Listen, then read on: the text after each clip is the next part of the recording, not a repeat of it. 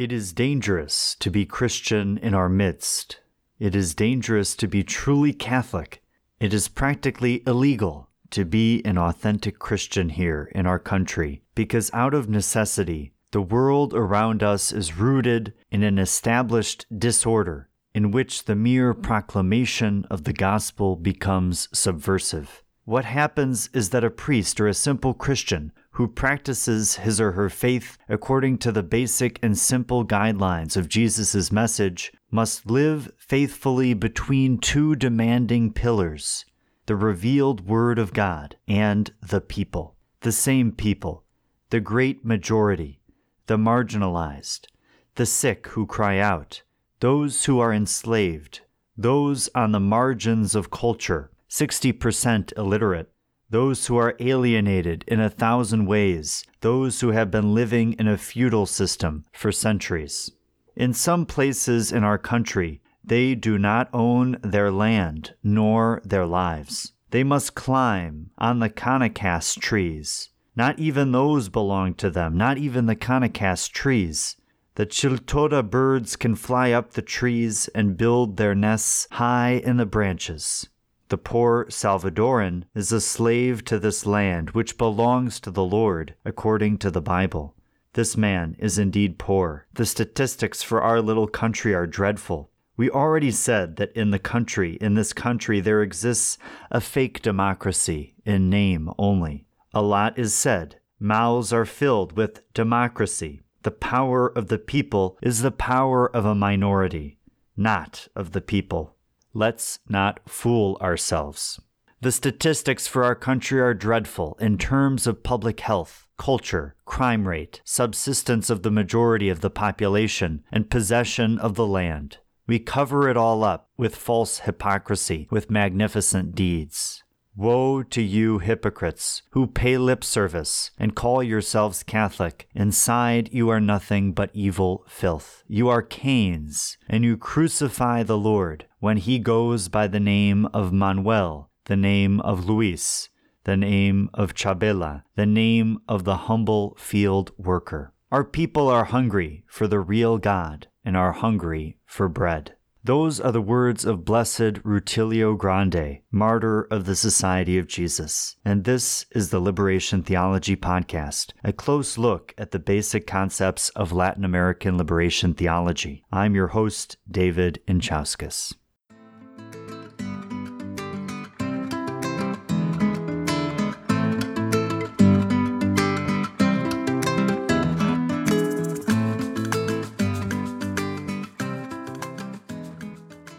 And we're back with an episode on liberation Christology with a special guest, Father Dr. John Thiede of the Society of Jesus, professor of systematic theology at Marquette University in Milwaukee, Wisconsin. Holding a doctorate from Notre Dame, John specializes in Latin American and liberation theologies. His first book is Remembering Oscar Romero and the Martyrs of El Salvador, A Cloud of Witnesses. And his second forthcoming book, certainly of special interest to me, is St. Oscar Romero's Theological Wellspring, Ignacio Ellacuría, S.J. We often think of Romero's influence on Ellacuría, but Thiede shows how also Ellacuría's theology influenced Romero.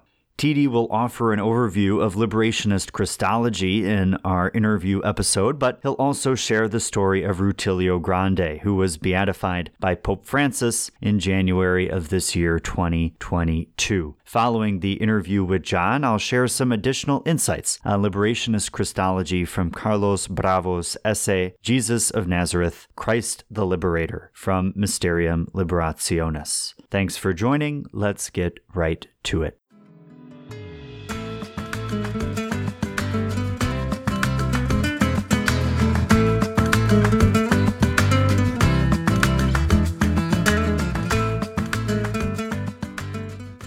John, welcome to the Liberation Theology Podcast. It's great to be with you. And as we begin our sort of two-part conversation about Christology and liberation theology, and also the story of Rutilio Grande following the beatification of Rutilio Grande just about a week ago. Maybe we can begin with a little bit about yourself. So could you tell us about yourself, John, and how you got into liberation theology? Sure. First of all, thanks for having me on your podcast.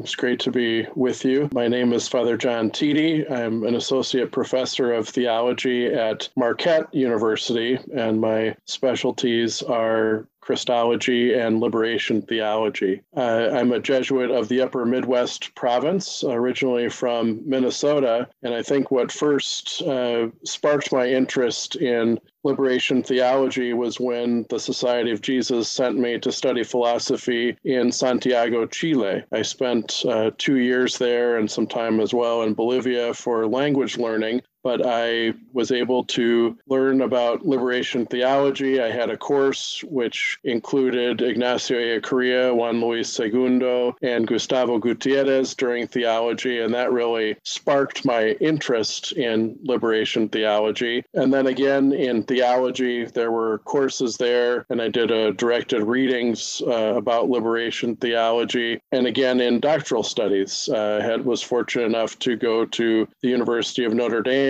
I studied with Matt Ashley and worked on my dissertation under him, main focus being the Christology of John Sobrino, but also had the chance to take a couple of courses with Gustavo Gutierrez and serve as his teaching assistant for 1 year. So that really steeped me in liberation theology in general and created quite a passion for the subject.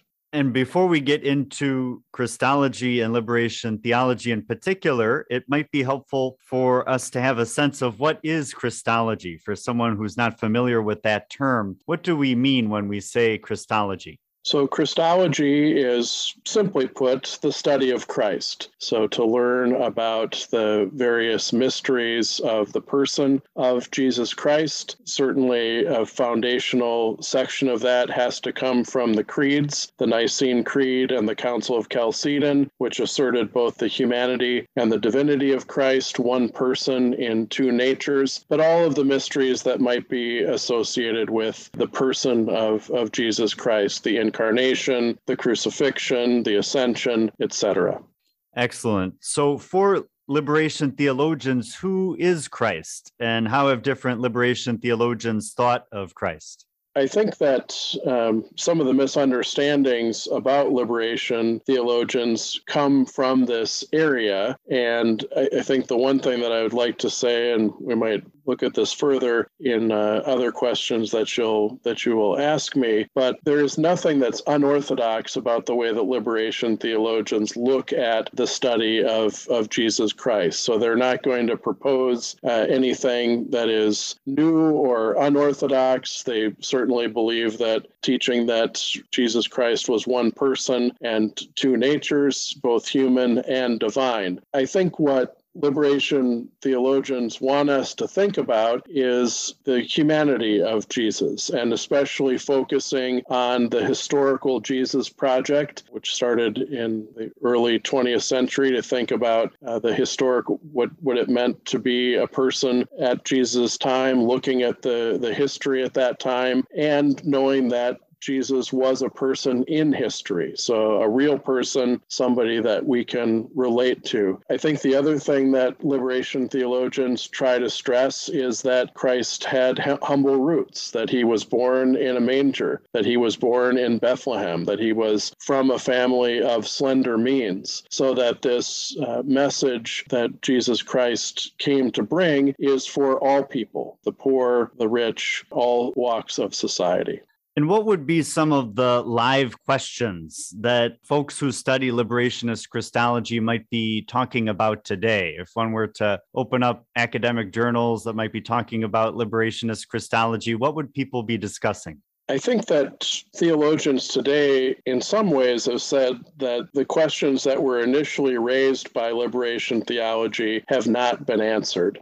Gustavo Gutierrez, is going to release a follow-up to his 1971 book, The Theology of Liberation. And, in some ways, his point will be that the same questions that we had 40, 50 years ago are still there today. How do we tell the poor that God loves them? Or how do the poor understand that God loves them? How do we as a church reach out to all people in our church, not just those of influence, but those that are on the margins? So the Christological questions that are associated with that are making sure to understand that Jesus Christ was a real person, that we can, Jesus is knowable, Jesus is touchable, and that those mysteries can be studied by everyone. I think sometimes liberation theologians get accused of overemphasizing the incarnation, that moment when Christ becomes flesh in the person of Jesus. And I think in some ways, there's still a lot of writings in liberation theology that center on that moment, that is a focal point in history, that it's a theophany, a time when God intersects directly with human history, and to really assert that is an important moment. But in some ways, those initial impulses of liberation theology to make sure that Jesus is knowable, Jesus is somebody that can still make an impact on our life and on our world today, are important aspects of a liberation Christology.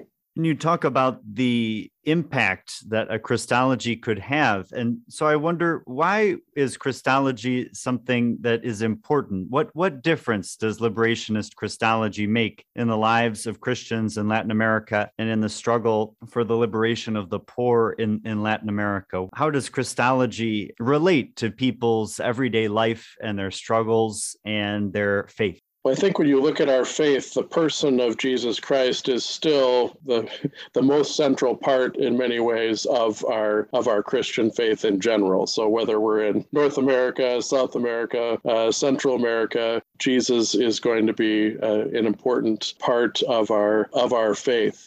I think the challenge for today in Latin America is still getting the message of Jesus Christ out. We tend to think of Latin America as being a very Catholic or a very Christian continent, but the reality is, with the many voices that we have, the cacophony in some ways in our postmodern world of messages that are out there, we forget that some people still have not heard this saving message of Jesus Christ. So in some ways, the recent documents, like a part of Thiede, the most recent bishops conference in Latin America, talk about a new evangelization, that there are young people and different sectors in Latin America that still have not received this message of the saving person of Jesus Christ. So I think that there is still evangelization work that needs to be done. And in some ways, still, Vatican II has not reached all areas of Latin America, and that there has to be a re-evangelization as well. Person of Jesus Christ the message of Jesus Christ is still a relevant one, and one that that we need to continue to preach in our world today. And you spoke, John, maybe kind of by way of a follow-up question about the person of Jesus Christ and the message of Jesus Christ. And I know that in theology, this is a debate that is had among some Christian theologians about the precise relationship between the person of Jesus and the message of Jesus, and whether is it principally that Christianity is bringing people to the person of Jesus Christ, or Christianity is perpetuating the message of Jesus Christ, or, of course, a combination of these things with each other. And how might liberation theologians kind of approach that question of the relationship between the person of Jesus Christ and the message of Jesus Christ? some treat this question a little bit like the chicken and the egg. Did the message of Jesus Christ, was it pre-existent, or did it come only with the person of Jesus Christ? I would say that most liberation theologians center on that incarnational moment when Jesus is born, to say that that is really the moment which is tied to the message and the initiation of the kingdom of God here on earth. That it's through the person of Jesus Christ that kingdom is both initiated, and that message comes to fruition. Certainly, most liberation theologians would hold that the Word of God is present from the beginning, and that the Word is made flesh, but that saving message of Jesus comes about with the birth of the person of Jesus Christ. So for liberation theologians, that message is intimately linked and tied to the person of Jesus Christ. That might be a good way, too, to transition into a conversation about Rutilio Grande, in that Rutilio Grande certainly was a person who sought to convey the message of Jesus Christ to the people of Latin America, himself being a son of Latin America. And so who was Rutilio Grande? Could you share, John, a bit of the story of Rutilio Grande, where he came from, his journey, his vocational journey, and his work as well? Yeah, so Rutilio Grande was a Jesuit priest from El Salvador. He was born in El Salvador. He was born in the rural area where he ended up losing his life. He met the Society of Jesus in the course of his youth, and decided to enter the Jesuits at a fairly early age, right after high school. He went through the normal Jesuit formation and training, and I think for a time thought that he would end up more on the academic side of theology. He was rector for a time at the seminary, in the major seminary in El Salvador, in San Salvador.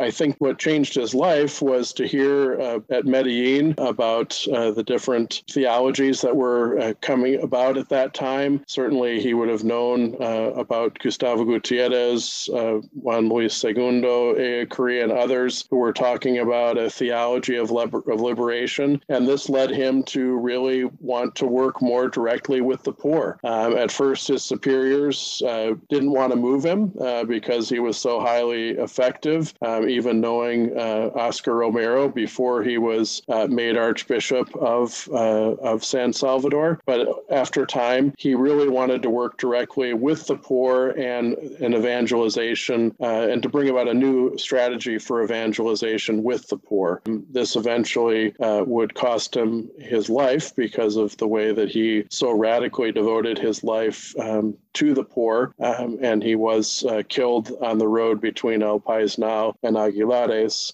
in March of 1977. You spoke, John, of the transition in Rutilio Grande's life from academia to a direct accompaniment of the poor. And how did Rutilio Grande accompany the poor? What were some of the programs in which he worked? What was his approach towards accompaniment of the poor?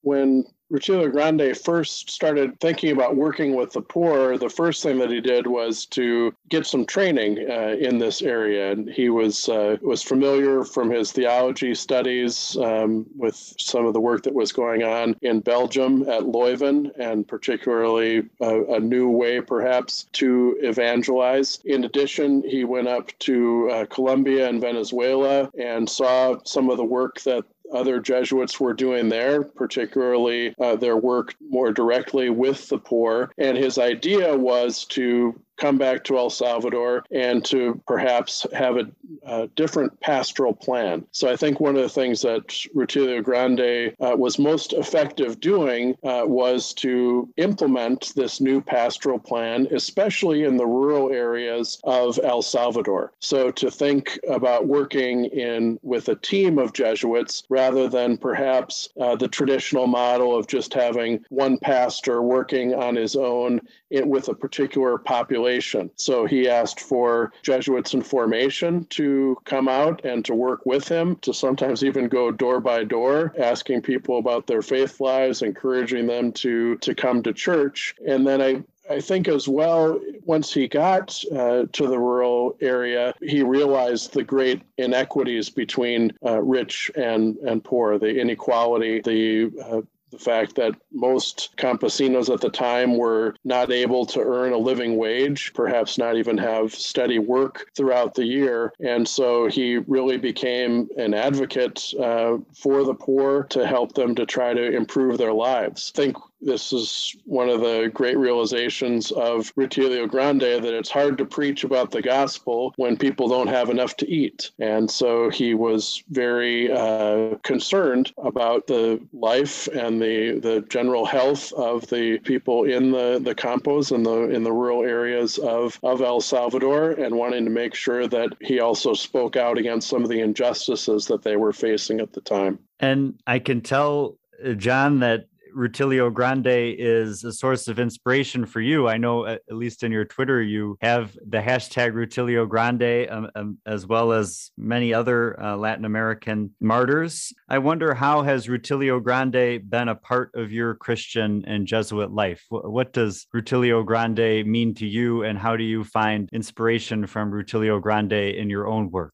We were actually talking before the podcast began about going to El Salvador and some of the trips that you and I have both made there. And I think one of the most impacting memories that I have were my visits to Aguilares and to El Paisnao, and to literally walk along that road where Rutilio Grande was killed. The other big impact for me, not just seeing the church and the graves in the church where he's buried, was also to hear the story about Rutilio from the common people in the area. It was not uncommon to go into someone's home and see a picture of Rutilio Grande there. I mean, his memory was still preserved, and some might even say that long before Rutilio was beatified, in that region of El Salvador and in Central America, they've already considered him to be a saint.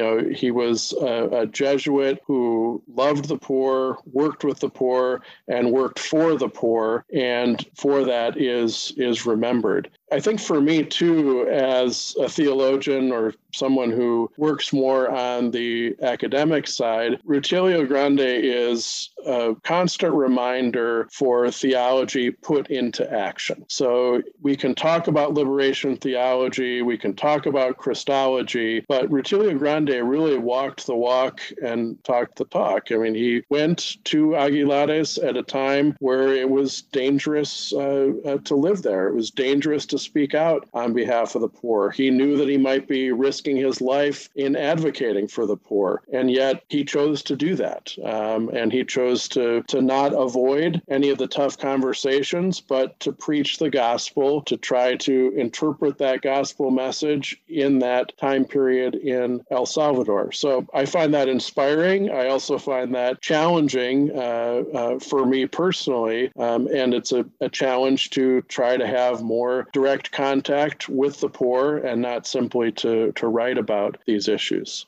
And Rutilio Grande was beatified just about a week and a half ago. And so what does it mean for the church in El Salvador and for the church in general that Rutilio Grande is being lifted up in this way?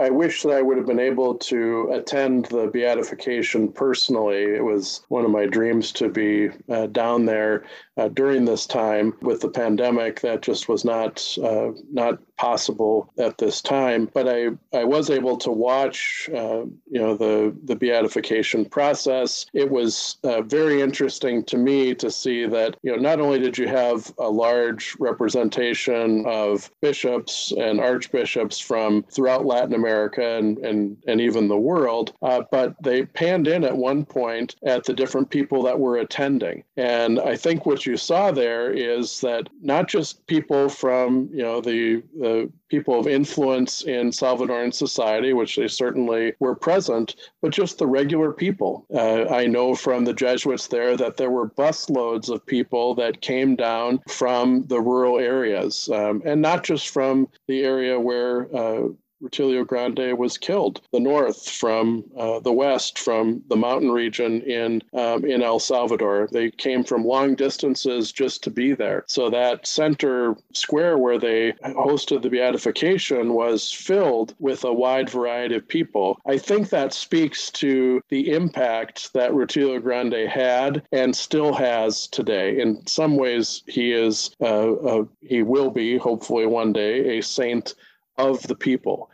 And his message, I think, still has resonance today. You mentioned violence, which certainly was a part of Salvadoran history at the time and still is there today. I think his famous homily talking about the Cains and the Abels of society still rings true. In one of his final homilies, he talked about, why are we killing our innocent brothers and sisters? Why are some people of influence in society acting like Cain, that ancient biblical story? And I think that message is still true today. While it might not be happening in direct ways of repression, that violence is still present. And I think that Rutilio Grande, his message would still be the same. Why are some of us killing our brothers and sisters on the margins of society? And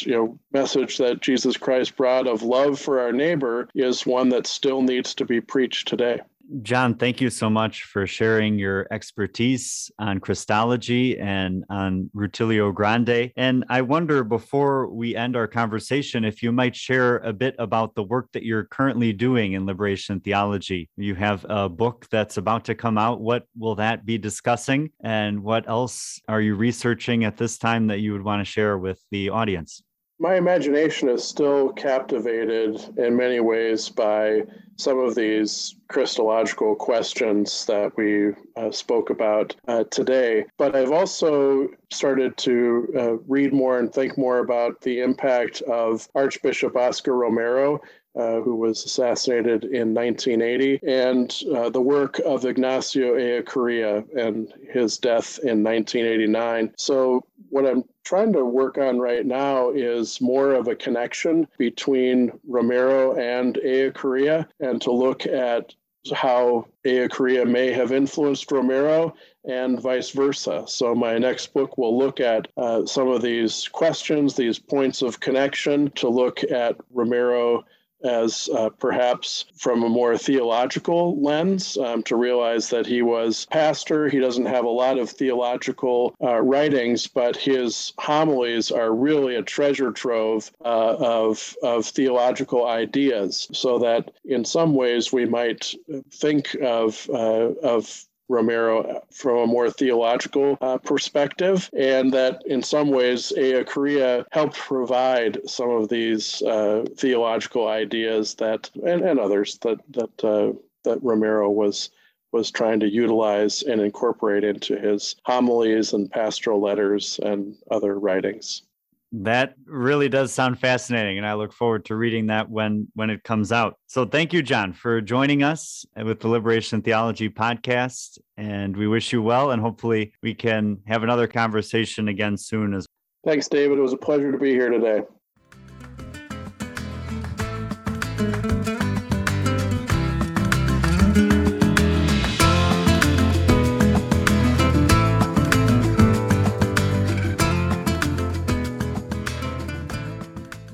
So following that incredible introductory interview with John Thiede on liberationist Christology, I want to offer some insights from Carlos Bravo's essay, Jesus of Nazareth, Christ the Liberator, from our text, Mysterium Liberationis. And Bravo, at the beginning of that essay, has this wonderful quote that really parses out where the Christian faith comes from and how we express it in theology. He says, quote, Christian faith references three histories: A, the present history; B, the founding history, that of Jesus; and C, mediated by the history of the ecclesial community, and is an experience of life before a reflection on life." End quote. So we see here three intersecting histories: the present, the founding past, and then the ecclesial past. And it's something that I have brought up as I discuss La Fragua, our Jesuit theater in Honduras, and as I discuss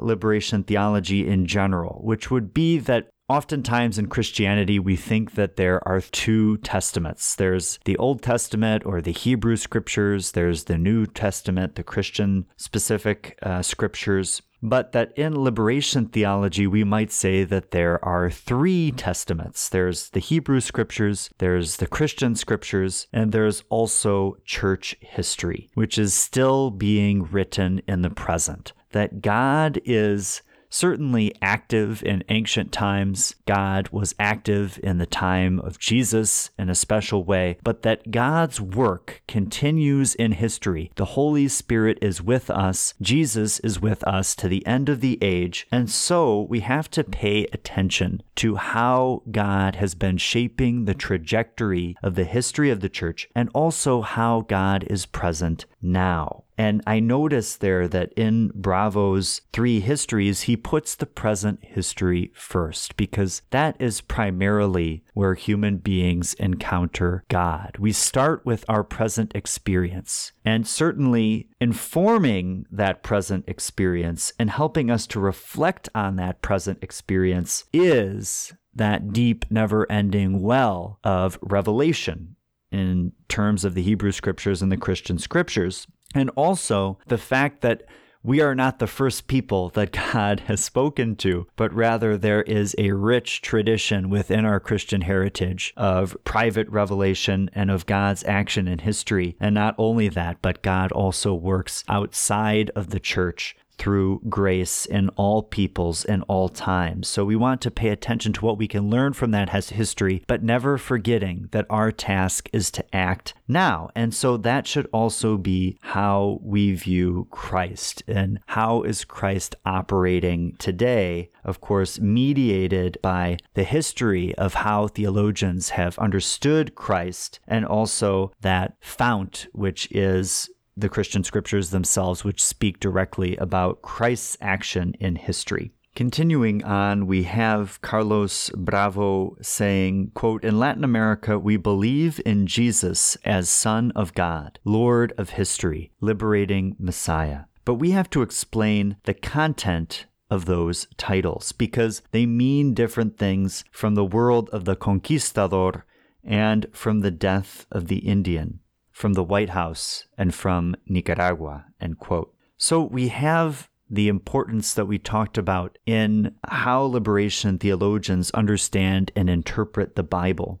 The sense that the Bible is primarily meant, as the gospel is primarily meant, for the poor. "I have come to bring glad tidings to the poor, liberation to captives." And so it is true when Carlos Bravo says that Jesus as Son of God, Jesus as Lord of history, Jesus as liberating Messiah has generally different meanings depending on who is claiming that title, Lord of history. What does it mean when those who colonized the United States, claiming manifest destiny, that the United States from sea to shining sea was given to Europe for the sake of colonization by the power of God, for the spreading of Christianity, seeing in that movement the Lord of history, versus someone in Latin America who accepts Enrique Dussel's interpretation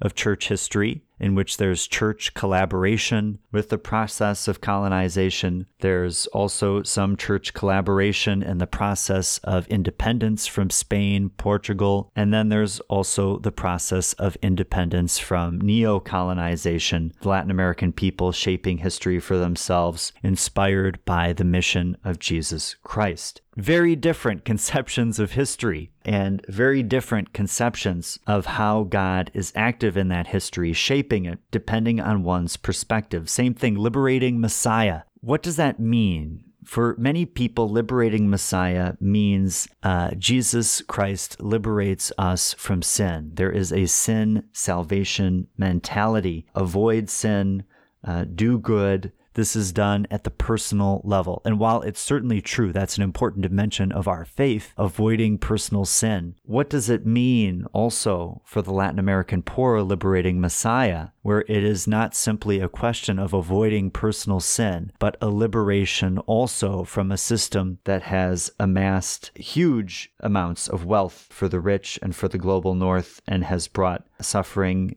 wage slavery, and exploitation of natural resources for the poor. So, and here's why I think it is so important to consider and to read liberation theologians like Rutilio Grande that we've talked about today, who are liberation theologians in the pastoral sense. They have applied a critique of capitalism, of the exploitation of the farm worker, but have done so in a pastoral way as someone who is a native Salvadoran. So what does it mean that we have a liberating Messiah in the Sandinista movement? What does it mean that there's a liberating Messiah for the wealthy who may see that liberation in a purely spiritualized sense and will defend that to the core? I think the testing run for that is certainly the camel passing through the eye of the needle. The rich person will immediately want to point out that anything is possible for God, and so therefore the rich person can pass through the eye of the needle, whereas for the person who may be poor, who looks at that passage with common sense, they would say that is impossible. And maybe if it is possible, it involves getting rid of one's wealth, as Jesus had asked the rich young man to do. So maybe it is possible for the rich person to enter the kingdom of God, but in order to do so, they must become poor by virtue of their solidarity with the poor. Then Bravo poses a double test of fidelity to the gospel, saying that if we want to determine whether a given action, position, belief is consonant with the gospel, it has to pass through this double test. One, is it faithful to Jesus as Jesus is revealed to us in Scripture? Also, is it faithful to the concrete pueblo, people, whose faith expresses and conveys what it means to be faithful to Jesus Christ, and that these people are the Christ of today. So this is a great point. I remember that we were on a call recently with Open House Scotland, and we were having a discussion precisely of this topic, that good liberation theology is close to the Scriptures. One will see, reading the texts of liberation theologians, just how much Scripture is quoted, how much liberation theology participates in that ressourcement, return to the original sources, which are Scripture and the patristics. But also, that test is not sufficient, because the Word of God is living and active. And so if one does not have a sense of the concrete struggles of the people of today, one's theology will be lacking. So there's the Jesus criterion and there's the Pueblo criterion. And I would say there's a lot of debate within liberation theology on this question. What is the extent to which one needs to take into account the cultural context of Jesus Christ? We've spoken about this in previous episodes, that someone like Juan Luis II really wants to place within that tension of the Jesus in Scripture criterion and the Pueblo criterion, wants to place more emphasis on the Pueblo criterion, in the sense that he'll point to something like Jesus kind of saying, "Why are you looking to me? Read the signs of the times. Look up into the sky and see whether it's going to rain or not. Look around you, and there is where you're going to find how God is calling you to act. Don't necessarily look immediately to me for all of the answers." We'll also point to a passage in Scripture wherein Jesus says that his disciples would do greater things than he would, and that they would have the Spirit within them who would lead them into the fullness of the truth. So you have Jesus himself in Scripture maybe pointing and reinforcing that position that even Jesus himself is saying that there is more beyond Jesus's precise historical actions. So Juan Luis Segundo would want to point in that direction. Certainly in Bravo's essay, he seems to want to give more of a balance there than Juan Luis Segundo would in his writings that we've discussed. So there is a tension there. What is the extent to which Jesus is a model for action, given the historical differences in our times, and also given Jesus's comments on the importance of us paying attention to our surroundings in the present moment. Next, Bravo reminds us of the fact that all theology is partisan and comprometido, or committed, even when it aims to be neutral. It certainly got a little bit of a stir on the social media the other day when I had posted about liberation theology being good theology, and that the alternative to liberation theology is oppression theology, which is bad theology. And it's a simplistic and tautological point, but I think it really does illustrate something important, that if one is not doing liberation theology, if the struggle of the oppressed does not form in some central way part of one's theological thinking, then either one of two things is true. Either that topic is absent, and so there's just a fake neutrality, which often ends up being a reinforcing of the status quo, or your theology is just plain consciously seeking to oppress different groups. And so it is certainly the case that I believe that liberation theology is scripturally the most accurate and the most persuasive way of interpreting the scriptures. But aside from that, we just have to say, if liberation theology is not, then what does that have to say of the discipline of theology itself? And Bravo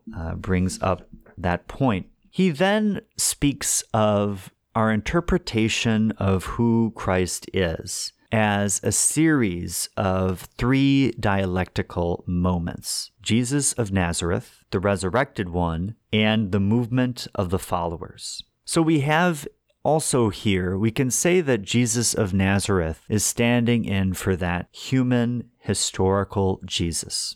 And so there we get a sense for how God acts in history. So Bravo, again, wants to point us to Jesus as a model for our action. If we want to understand how God acts in history, no better place to go than the person of Jesus. But any person's life could or could not be prophetic. One's life may or may not have the quote-unquote stamp of God's approval. And because not every historical person who lives is someone that we're going to want to follow. So there, Bravo says, it is the resurrection that offers divine confirmation of Jesus's mission and ministry. It is God saying to the world, "This is my beloved Son." And I'm going to not only say that, but I am going to show it by raising this person from the dead, demonstrating that this mission must continue, which is the third point, that the movement of the followers is also essential to Christology, because there we get a sense in the movement of the followers of how people who knew Jesus interpreted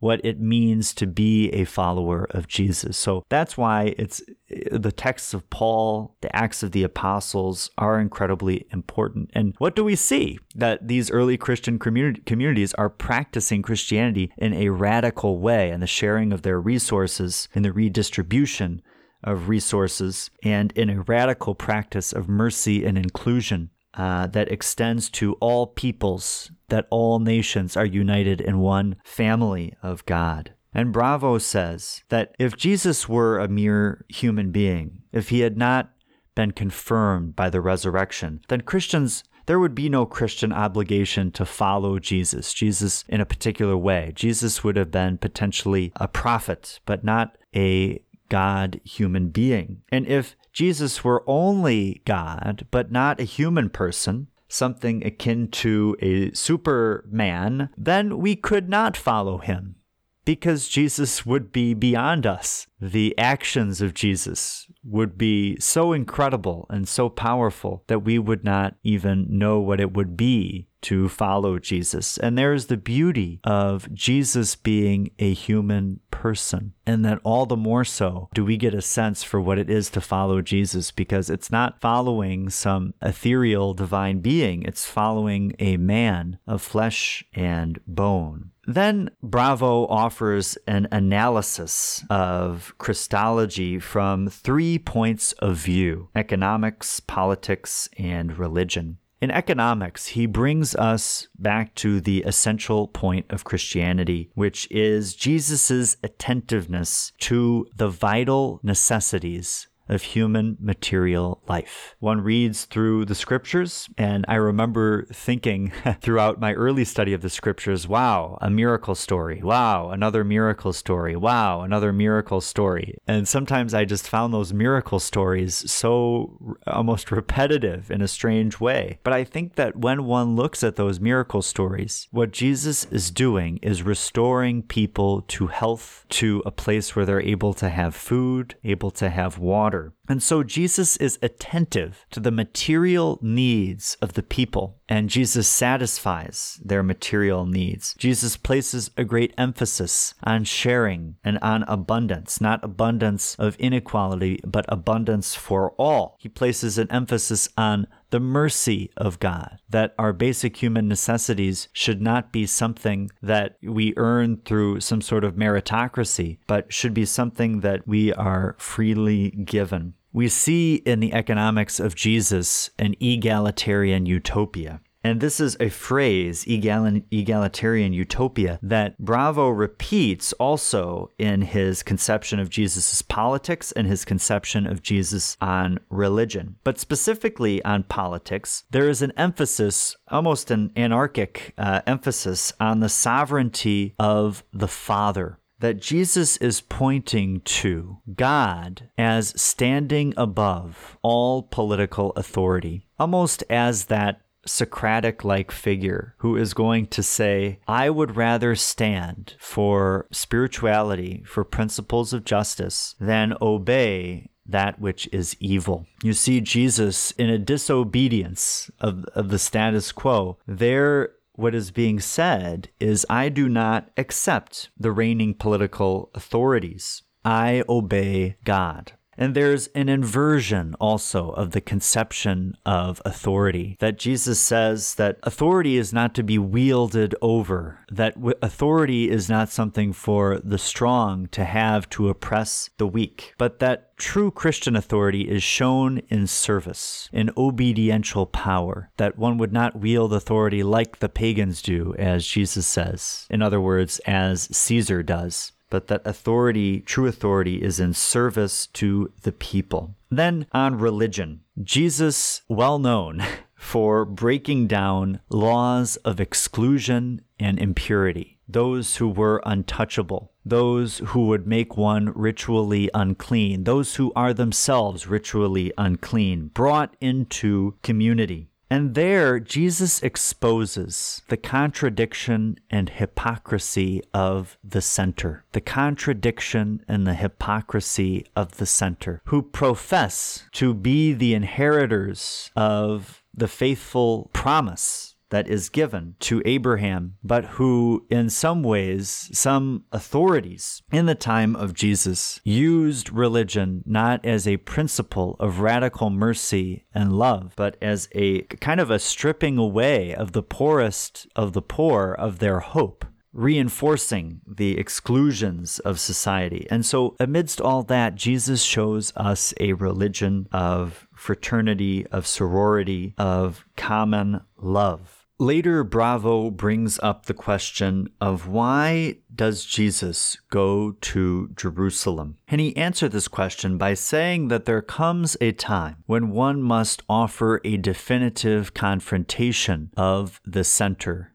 that excludes and oppresses. And so Jesus strategically chooses the Passover, the feast of Jewish liberation, for him to be this new Moses who goes to Pharaoh, goes to this center and says, let my people go, and goes to the temple and overturns those tables of greed in the temple and sets off this chain of events that would bring Jesus into that fatal conflict with the state. And Bravo says that the moment arrives for renunciation, that Jesus chooses to act in a nonviolent way. And he does so in order to demonstrate, in Bravo's interpretation, the homicidal nature of power, that one can see clearly in the example of Jesus, this full, pure, human, divine love, in which there is no mix of oppression, no mix of violence. There is this smoldering wick that he would not quench. There is the reed that he would bend, but he would not break, in order to demonstrate very clearly for the world to see that as long as the structures exist in society in the way that they do, the end result is the death of the poor and the death of the leaders of the poor. Also, in Jesus's passion practice, we see in that Last Supper a breaking and a sharing of the bread, a foreshadowing of that egalitarian utopia that we spoke of, that also involves a breaking and a sharing of ourselves that we would imitate, as Jesus says in that Last Supper discourse, that we would love as he loves, that we would lay down our lives for our friends, that we would do this in remembrance of me, share our lives together in a banquet of love. And Bravo brings up the point of the liturgy, the contemporary liturgy, that we see in that liturgy a wholly subversive act. We cannot separate the Last Supper from the Passion. These two things run together. And we see that in Jesus' approach. His Last Supper discourse in John is about his going to the Father and the promise of the Spirit to come. His Last Supper discourse is spoken of as the Last Supper that a prisoner would have before his or her execution, when Jesus says that this wine will not be had again until the kingdom of God. He's saying, I am going to die. The blood that I will shed is the wine that we are drinking in this meal. The bread that we are sharing is my body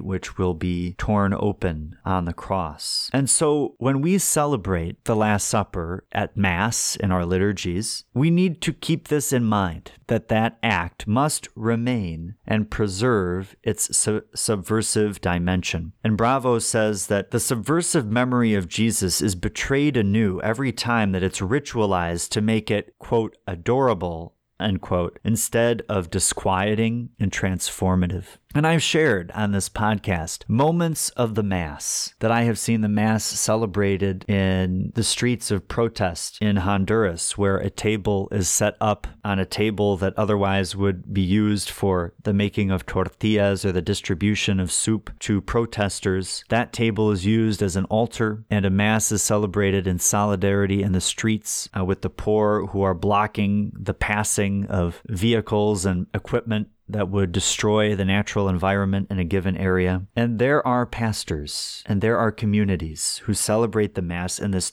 disquieting and transformative way that invokes the memory of Jesus and Jesus' passion and the hope that comes from the total gift of oneself to the movement of liberation. And Bravo says that we may look at the cross and wonder about the silence of God. Why does God not intervene in this moment? Why does God allow Jesus to utter those difficult words of abandonment? My God, why have you forsaken me? But Bravo reminds us of a critical point, that it is not God, but humanity who is responsible for the silence of the cross. And I think about that, and it does make me tremble with fear and with responsibility in the Kierkegaardian way, I suppose, that humanity killed Jesus Christ. Human society led to the death of Jesus Christ on the cross. And we are not to then question God more so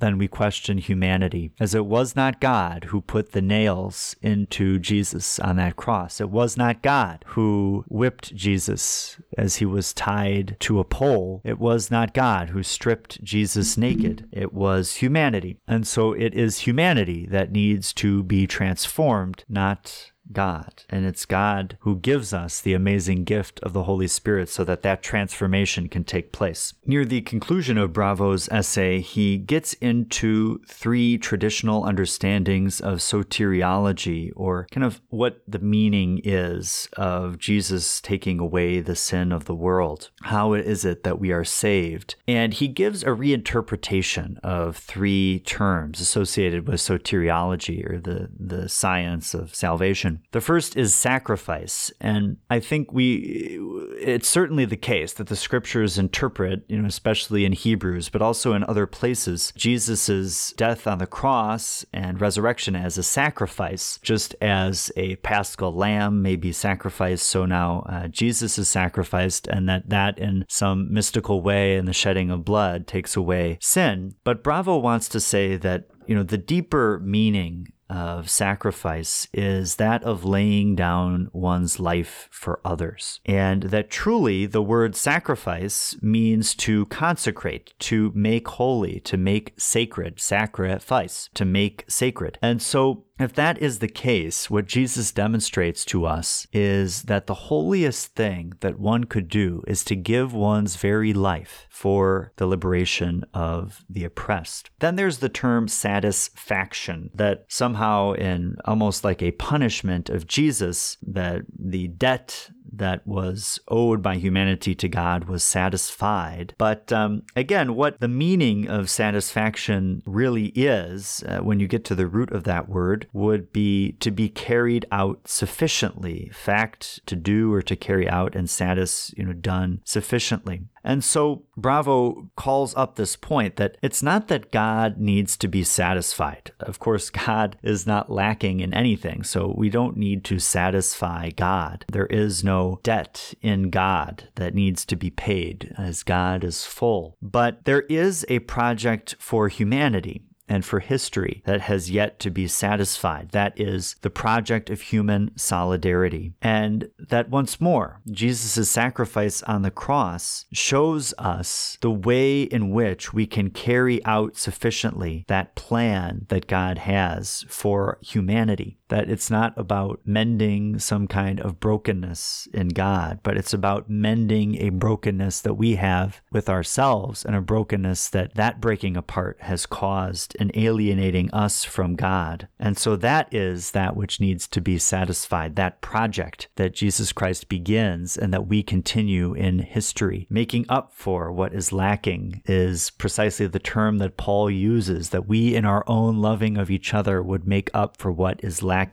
in Christ. And I interpret that not to mean that there was something that Christ did wrong, or that there's something that, the sacrifice of the cross does not address, but more so in the fact that the reality is that the reign of God has not reached its fulfillment. And so the human project has not been satisfied. And so it is our job in Christ to continue that mission. And then redemption. Again, redemption not seen as this price paid for our liberation, but redemption in the sense of all of us must pay a price when we make a commitment to the total liberation of humanity. That we do pay a price when we take positions that may be unpopular, when we work against the grain to transform institutions, to transform the church itself, to transform even deeply held political ways of proceeding, like the United States Constitution. When we challenge those things and expose the injustice there, as a prophet does, we will pay a price. As Ea Korea said, no university that goes out there and stands with the poor, that works for the transformation of a community, that seeks to uplift, that university will face oppression, because those who have power are not going to want to see their power distributed to others. And so there is a redemption in that sense, but it's almost a reverse redemption in the sense that the price that is to be paid is the risk that we take in aligning ourselves with the freedom of the poor. And at the very conclusion, Bravo brings up this incredible point. The following of Jesus is the following of his cause. We can say in an abstract sense, I love Jesus. I seek to follow Jesus. Jesus is my friend. And those things in a mystical level are very true for us. And there are times in prayer where I have felt that mystical connection, that many of us have felt that mystical connection to God, to the beyond, to Jesus. At the same time, Jesus Christ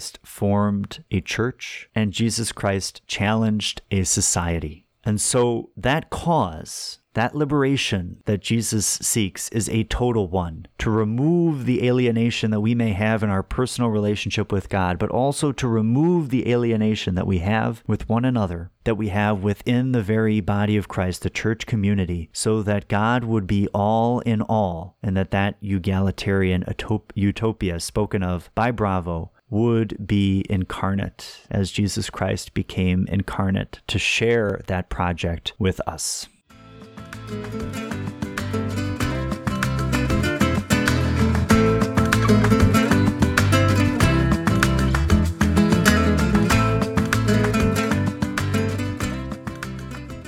Thank you so much for joining this episode of the Liberation Theology Podcast. We will continue next time with another dual episode in the sense that we will have a guest, Irene Hodgson, professor of Spanish at Xavier University, to share about Oscar Romero and her critique of the Oscar Romero movie, as well as some other commentary about her experiences as a professor in solidarity with Central America. And we'll also have an episode when we share on liberationist missiology. So in what sense how do we understand the process of evangelization, of missionary work in the context of liberation theology? That will be an amazing episode, so look forward to that for sure. And we are moving, as I've shared on social media, to a different format in the sense that I have been recently missioned by the Society of Jesus to pursue a new apostolate, which will be studying theology in preparation for ordination at the Centre Sèvres, which is in Paris, France. And so in order to dedicate myself fully to that mission, and which involves learning French, which will not be an easy task, I will be moving to an every other month format. We want the podcast to continue, and it very much so will continue, but it will continue in a new form of every other month. I do want to provide quality content, and I just know that it's going to take time for me to provide that quality content to the listenership in the new context of working in and studying in Paris.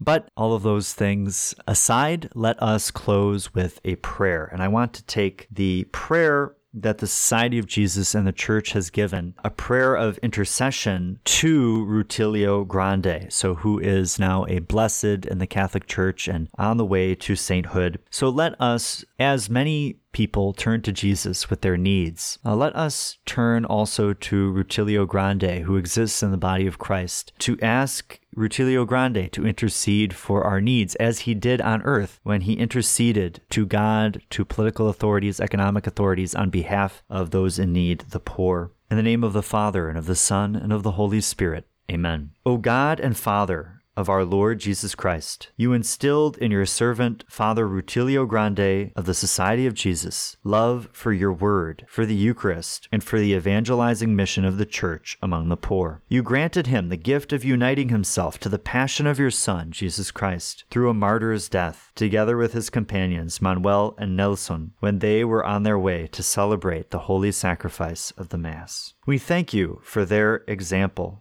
and for the life of Rutilio alongside his companions Manuel and Nelson, and grant through their intercession the favors that we now ask of you. Amen. In the name of the Father, and of the Son, and of the Holy Spirit. Amen.